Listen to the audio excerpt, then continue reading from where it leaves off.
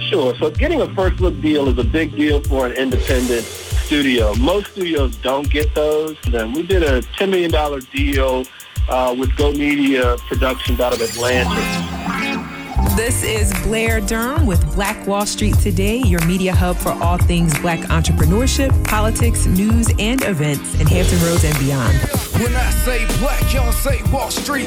Black Wall Street. Black Wall Street.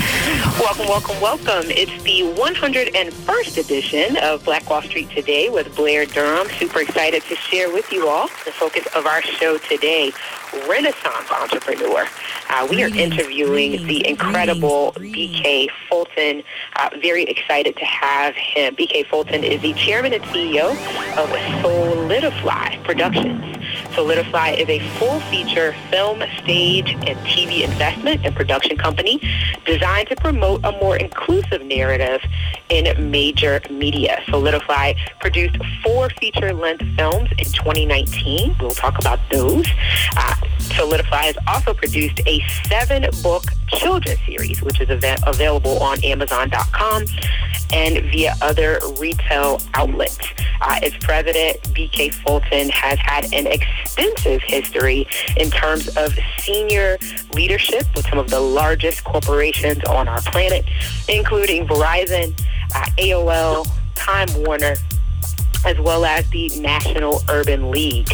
As mentioned, he is a published author and is considered one of the most influential African Americans in technology. His thought-leading papers on technology and community building are actually permanently archived at the Smithsonian Institute. BK is trained as an intellectual property lawyer and also serves on the boards of Norfolk State University, of Town Bank, just to name a few. We're super excited to share also in terms of his academic prowess. He holds a bachelor's degree in urban affairs and planning from the incredible Virginia Tech, as well as a Master of Science degree in management and policy analysis from Harvard, a Juris Doctorate in intellectual property, electronic commerce, and telecommunications law from New York Law School. He's also a father and a husband. BK Fulton, welcome to our show. How are you? Hey, Blair, that was all right. I'm going to have to hire you to do all my introductions. I'm doing good. Listen, I am honored to have you. Thank you so much for your leadership in all of the areas that we mentioned. So welcome to the show. I appreciate it. I'm just working my corner. Hey, and that's what we all have to do, right? And so when I was thinking about kind of the trajectory of this interview, you know, the banner that popped into my head was Renaissance, right? Just kind of following your work and looking at where you kind of began with school and the things that you're into now. What an inspiration. Just maybe impart some words of wisdom to the person whose head is bursting with creativity, that is trying to manage a 9-to-5 in the COVID, right? The COVID pandemic. Sure. I mean, off the top, a professional writer is an amateur who didn't quit. So at the end of the day, whatever you feel passionate about, you just got to go do it. You can't, if you want to be an entrepreneur, you can't build this scaffolding of a business in your head and then make it so big that it paralyzes you, that you don't act. In life, you've got to get out. The win is in the work. And we have to get out and do the work. God blesses all of us to turn our dreams and ideas into their tangible equivalents. But you have to have the faith, be willing to do the work, and expect the outcome. And then the magic comes. And through divine serendipity and effective effort, everything you need begins to surround you. God is in the details. The universe is friendly. And once you embrace that, then you look at your university different. You look at your friends and family different. You look at your peers different. You start to see people for the value that they bring to your world and the value you bring to them. I'm convinced that the real genius in the world is in seeing the genius in other people and acting accordingly. Each one of us has to bring our best piece to the divine puzzle of life, and then it resolves in love. That's what I'm talking about. What an encouragement, though, because, you know, it can be tempting to feel as if the present moment doesn't matter if I'm not doing the thing that, you know, is the thing that I really believe is why I'm here. But to reframe that, to say, you know, let's look at what we have around us. You know, let's be present, so that this experience still matters when we get where it is that we're going. I love it. I love it. So let's talk about you and the translation of your corporate career into entrepreneurship. What really was that segue for you? Corporate America was fun for me. It was a way for me to interact with some very famous brands, some wonderful people, have some great mentors of all ethnicities and all genders. And so I've learned a lot in the big companies. However, they're big companies and have governing bodies and boards and share owners. And as an entrepreneur, I get to enjoy a certain amount of freedom. If we see something that needs inventing, we go invent it. If we see something that needs our attention, we tend to it. If we have a story we want to tell, we can tell it.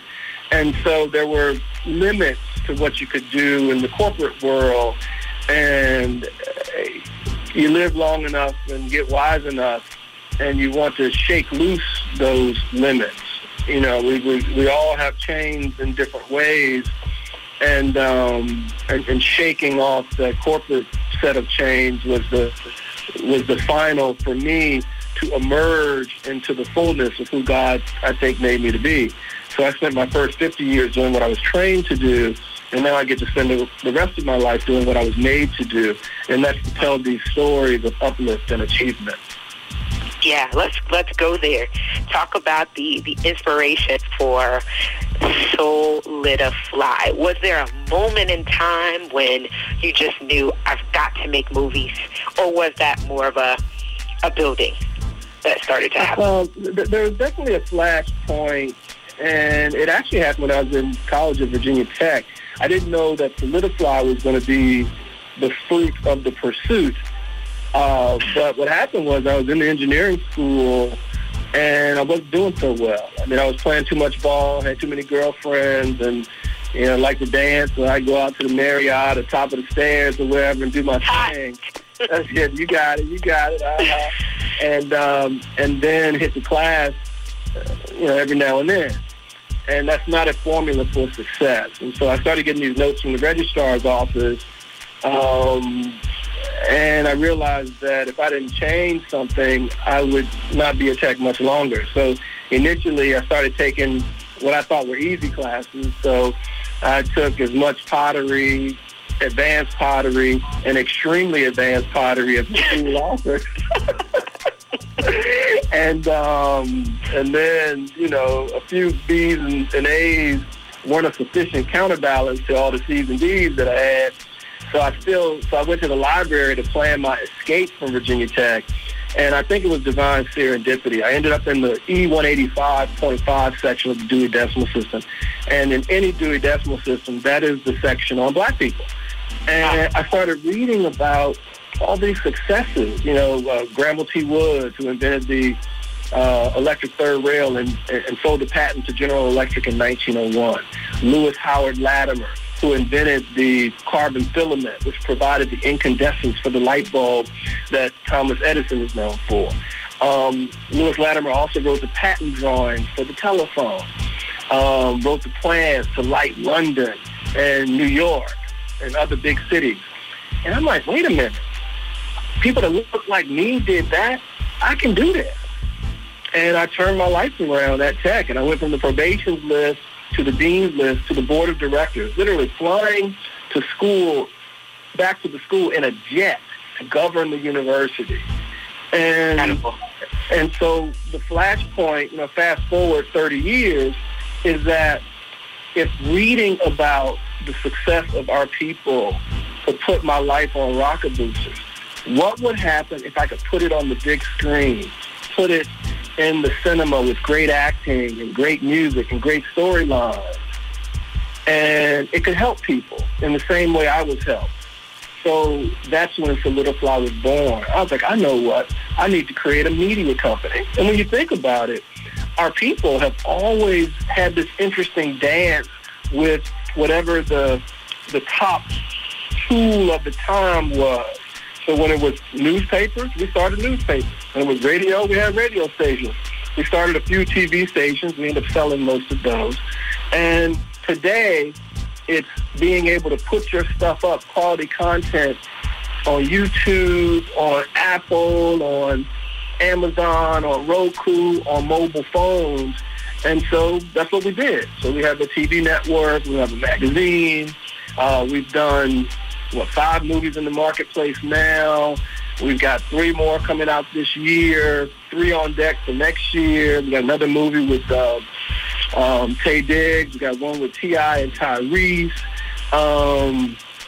We've got an app coming out. I chair a few other companies that are changing the game in cybersecurity and augmented reality. And, it's just all these different things. But I came to the conclusion that I was capable of doing these things because I read about us doing them.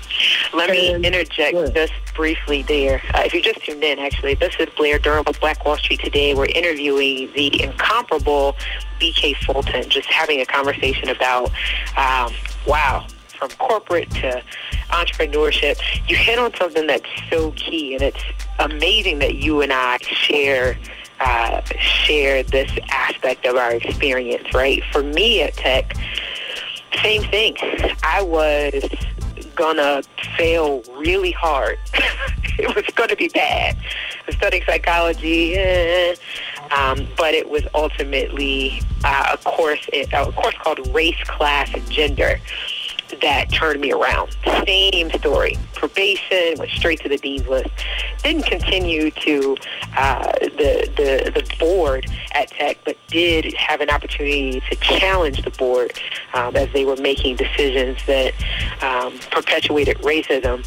But it was that thing. It was really learning more about who I am. And so I can definitely see why it was that there was the impetus to create a media company.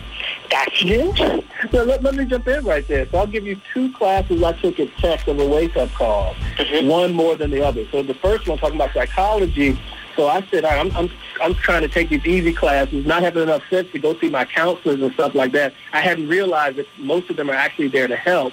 And I looked at everybody that was my enemy. So I said, all right, let me take this class. And I took this class, Abnormal Psychology. Abnormal Psych. I didn't know that was more of an advanced class. I was like, just barely a freshman. And I'm taking this class and flunking out. And so the teacher called me in and said, look, you're not doing so well. We got the final coming up. I will give you whatever grade you make on the final. That'll be your grade for the class. And again, people try to work with you. They do. So the mistake, though, was she connected me with she gave me a tutor. And the tutor was like Halle Berry fine.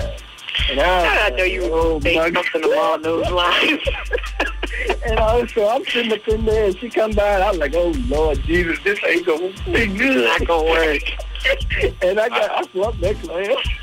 Yeah, there are a lot of traps at that, from football to, just interaction with the opposite sex to top of the stairs. I mean, all that stuff. So look, but here's the deal. So then I flunked that one straight up. I mean, it was nice to meet the beautiful tutor, but I did do so well in the class. But then I was like, okay, I can make an A in human sexual development. Okay. So I got in that class, and I got a D minus. Oh my goodness! Like, wait a minute. That was like the wake up call. It's like I can't pass sex.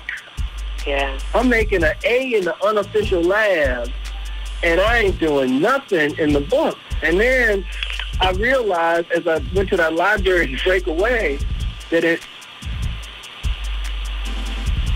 VK, welcome back. It's Black Wall Street Today with Blair Durham. Episode 101. Super excited. Joining us again is BK Fulton. BK, welcome back. Hey, thanks, Blair. Had a little bit of tech issue in our first segment, but no worries. Let's pick right up where we left off. I know you've got a number of things on the horizon with Solidifly. What's next? How can we connect with some of what you're doing? Well, sure. Check out our website, solidifly.com, SOULIDIFLY.com. And that pretty much has everything. It's got our digital theater for stuff people can check out now. It's got all our films and where they're playing at. Some are on cable, some are on Netflix, but it has all that stuff listed. It's got all the books we have. It's got really everything, and also how to engage us in case some of the listeners have ideas and productions that maybe they want to put together. Yeah. I'm looking here at one of your press releases. Richmond Media Company lands $10 million first look movie development deal. Let's talk about that. What are some of the components that went into putting this deal together, and then what are you looking to do inside it? Sure. So getting a first look deal is a big deal for an independent studio. Most studios don't get those. But when you do the work, then the rewards come. And so this is one of them. We did a $10 million deal with Go Media Productions out of Atlanta. And so what the deal means is that they get a chance to see our latest creations first, or our project ideas, and then they have kind of a right of first refusal almost to put in the capital to see the project through, to market and promote the project. And so the good thing for us is we know we have this potential source of capital, and so we can focus on the art and not have to worry as much about where the money is going to come from to make it happen. Congrats. I also see here you are being honored, it looks like tomorrow, on RVA Celebrity Dish. Is that right? That is right. Yeah, I have to roast one of the gubernatorial candidates, Jennifer McClellan, she's currently a senator, actually. And she and I were colleagues together when I was running the phone company, a little phone company called Verizon. And so I'll dish her tomorrow, and she'll dish me. It's a cool thing. They recognize people each year, and it's good to get your flowers while you can smell them. For sure. For sure. Any other highlights there? I know you've got something going on with one of my favorite people on the planet, More Laughing, right? It's her show, yes. Your network as well? It is. She's got a show, More Laughing in the Morning, on our soulvision.tv, and she's about to do more episodes. We've got approximately 40,000 people that watch our TV network on their phone or other devices. So we encourage people to check it out. It's a free download. And I'm inviting people to send us content. Right now we're looking for finished content. And if someone's got something that's good, we can look at it and do what we call a revenue sharing deal and get them distributed on Soul Vision TV. I love it. For people that are listening, I think that's a great call to action because content is key. So Soulidifly.com. Emphasis on soul, SOULIDIFLY.com. May I submit my content there on the site or make an inquiry? You can make an inquiry, yeah, and it's SOULIDIFLY, Solidifly.com. But yeah, they can definitely make queries. We don't receive content from the site. We need to kind of check the contact, vet a few things, make sure all the rights and everything is secured. So rather than have people to load up stuff, we engage in a conversation with them. Perfect. I want to transition the dialogue a little bit based on something that you said during our first segment. You talked about sort of your rite of passage to be able to now do what it is that you believe you were created to do. So you broke it down, you spent the first 50 years doing X, and now you're doing, I guess, Y and Z. My question to you is around this idea of the Black elder, right? What do you believe is your responsibility in terms of stewarding the coming generations? Sure. It's an enormous responsibility. So every generation runs their leg of the race and gets us so much further. And then at any time, we have to pick up the baton, take on the baton, and then run a little further for the generations to come after us. None of us come here to stay. And so a respect for elders, a respect for people who survived, who thrived, who created, who invented, to give us this opportunity is critically important. And if you don't know, who you are and where you come from, then you repeat the mistakes and we don't build what we're supposed to build. One of the most important things in life is becoming who you're supposed to be. And I am in awe of what our ancestors endured and what they did to allow us this opportunity. The freedom that we enjoy today was not free. It was paid for in blood. It was paid for in resources, in time. People who wish they could have been on the Black Wall Street today, who would have been a great candidate, couldn't be on because of the color of their skin. You couldn't even have had what you have now, back in the day. And so we have to acknowledge that we've come a long way, but we still have far to go. We got to get everybody we can to get out there and vote, to get the right leadership in, to get the right representatives in. Every generation or so, it seems like we're fighting these same issues about access to capital, voting, educational equity, turning down mass incarceration, fair housing, equal opportunity employment. And what I think we have a shot to do in the 21st century is win back the White House, win the Congress, create the kind of programs and services that lift more of our communities up, and really to kind of reimagine this thing we call America, but not just working for one group in the main, working for everybody. Let me ask you this then, as a follow-up to that. For the person who says, you know what, I am an elder and I do have a responsibility, I'm just not sure where to get started. For whatever reason, not looking to plug into a particular, I don't know. What do you say to that person? What are some practical ways to make sure that we're starting to build those relationships, those intergenerational relationships? What would you say? Some tips. Yeah, I think you mentoring. You meet people at church. You mentioned the program at the top of the program that included the Hampton Roads Urban League. They have programs. They have young professionals networks.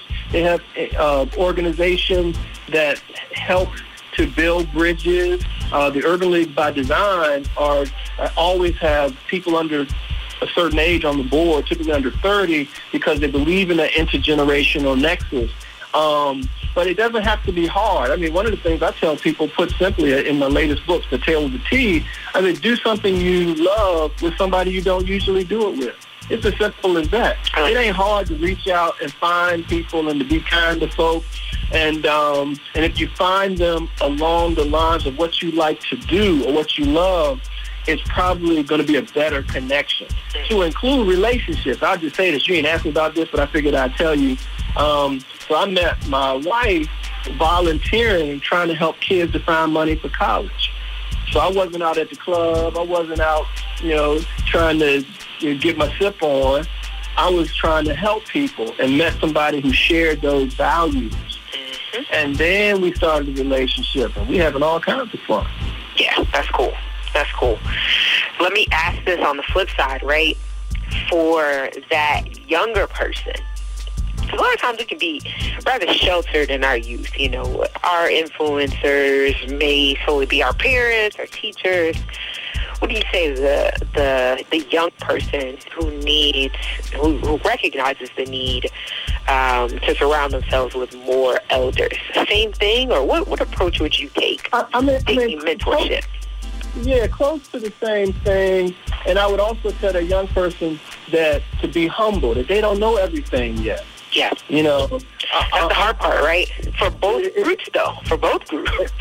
But especially for young people who have grown up in a world where they have instant access to information, and feel like they can get a lot of stuff done on their own, and have had to do a lot of stuff on their own.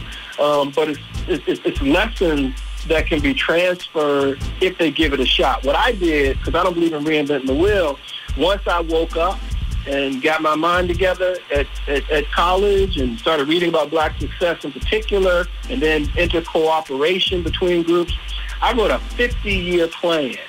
50-year plan over 30 years ago. And today I just find myself executing my plan.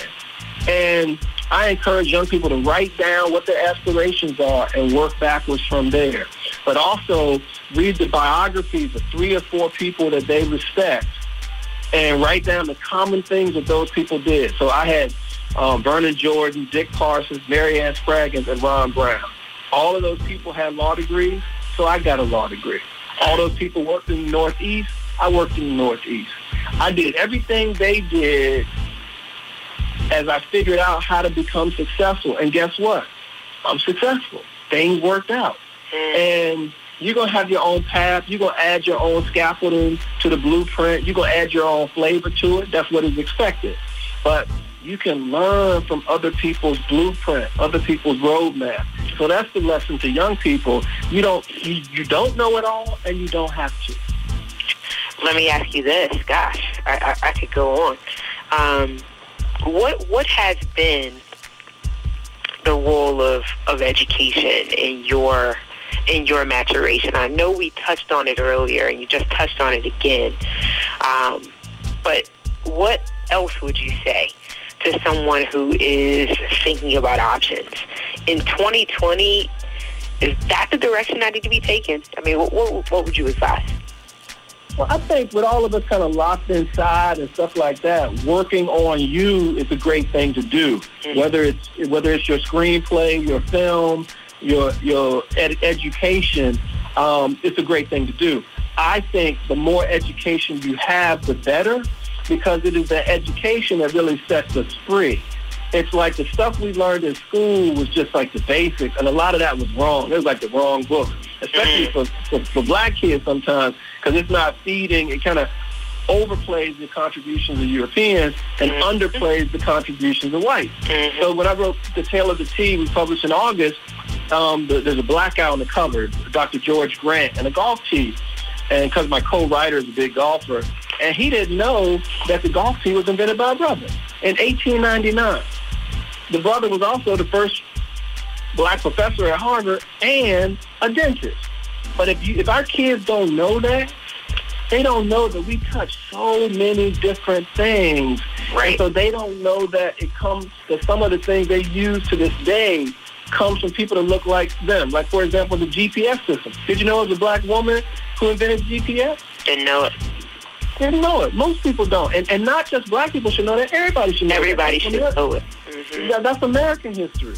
Yeah. But what it does... It makes sense, though. Most of the practicality typically has come through us, you know. Well, when you think about it, you know, like exactly, so people closest to a problem often come up with solutions to fix that problem. Exactly. So there's a video on Black contributions in the railroad industry. And one of them is the automatic coupler. So when trains used to connect, they'd have to drop a pin in the coupler so they would stay together. And Black folks would lose their fingers and hands. They said, we got to come up with something else. So they came up with the automatic coupler. Black people invented train refrigeration. The list goes on. I mean, it's so many different things that it's astonishing. I mean, the first open heart surgery, not one of the first, but the first, done by Black guy. Yeah. Black guy. Yeah. And so for me, you know, we owe it to ourselves to become stewards of our legacy and our history and our heritage. And then, as I shared with my own transformation, learning about these things really developed the guy that's talking to you now, the one that chairs 7 companies, the one that has the movie company, the one that we're breaking records and we're winning, and we're using the tools of our time to lift the kids and the culture for the next generation. BK, that's powerful. That's really powerful. Yeah, particularly during these times where, again, we could be tempted to focus on some of the external things, but what good does it do? What good would it do us to take this time and say, you know what, let me dig into this history a little bit. You know what I mean? And let's empower others. Maybe I should do some intentional social media sharing around our history right now, as a way to engage and empower and inspire. I think the beauty of media in today's times is we all have it. We all have access. We are all a platform. And so it's powerful to think about what it would mean to plug in that way. Go ahead. We got about a minute. You got about a minute. Oh, man. I was going to really lay it on you. But Go ahead and lay it. Well, look, first of all, coronavirus ain't got nothing on me. We can't let these little excuses hold us back. So let me tell you about Joseph Ballou Chevalier de Saint-Georges in less than a minute. What if I told you that the champion fencer in all of Europe in the late 1700s was a black man?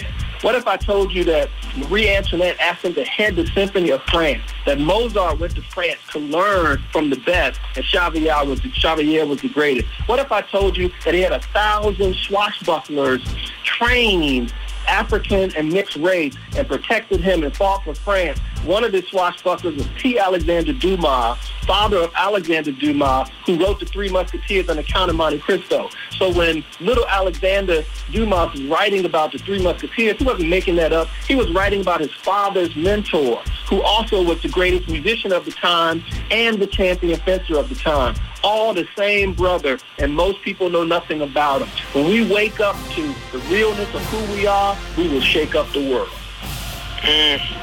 That's beautiful. Hey, I want to thank you so much for your time today. I certainly want to invite you to come back onto the show in the future. This has been great. A very special thank you to our sponsors, Apex Financial Group of Virginia, the COO team, as well as Milestone Mental Health Agency, and a tremendous thank you to BK Fulton for your life and legacy and entrepreneurship. And thank you all for tuning in to Black Wall Street today, where we're building minds, we're building connections, and we're forging the path ahead toward business success in the Black community. I look forward to talking next week. Take care. Thank you. Take care. This show is brought to you by Positive Vibes Incorporated, our consulting services. We do credit fixes, tax resolution, we lend private money to real estate investors, and we do debt consolidations. Basically, we put money in your pocket when you need money. We put money in your pocket when you need money. 757-932-0177.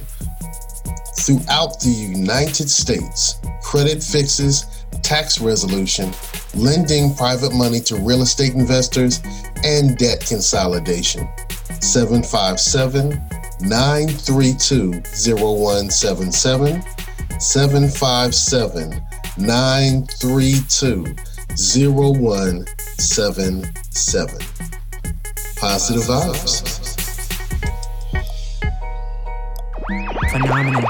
Stay with us online at Black Wall Street Today on Facebook and Black Wall Street Today on Instagram, and then follow us on Twitter as well at BWS Today. We look forward to talking again next week. Have a wonderful week. I have said, and I will continue to say, that the most important priority for the Black community is the Black community, not a particular political party. Phenomenal. Hey, yo, when I say black, you say Wall Street. Black Wall Street. When I say black.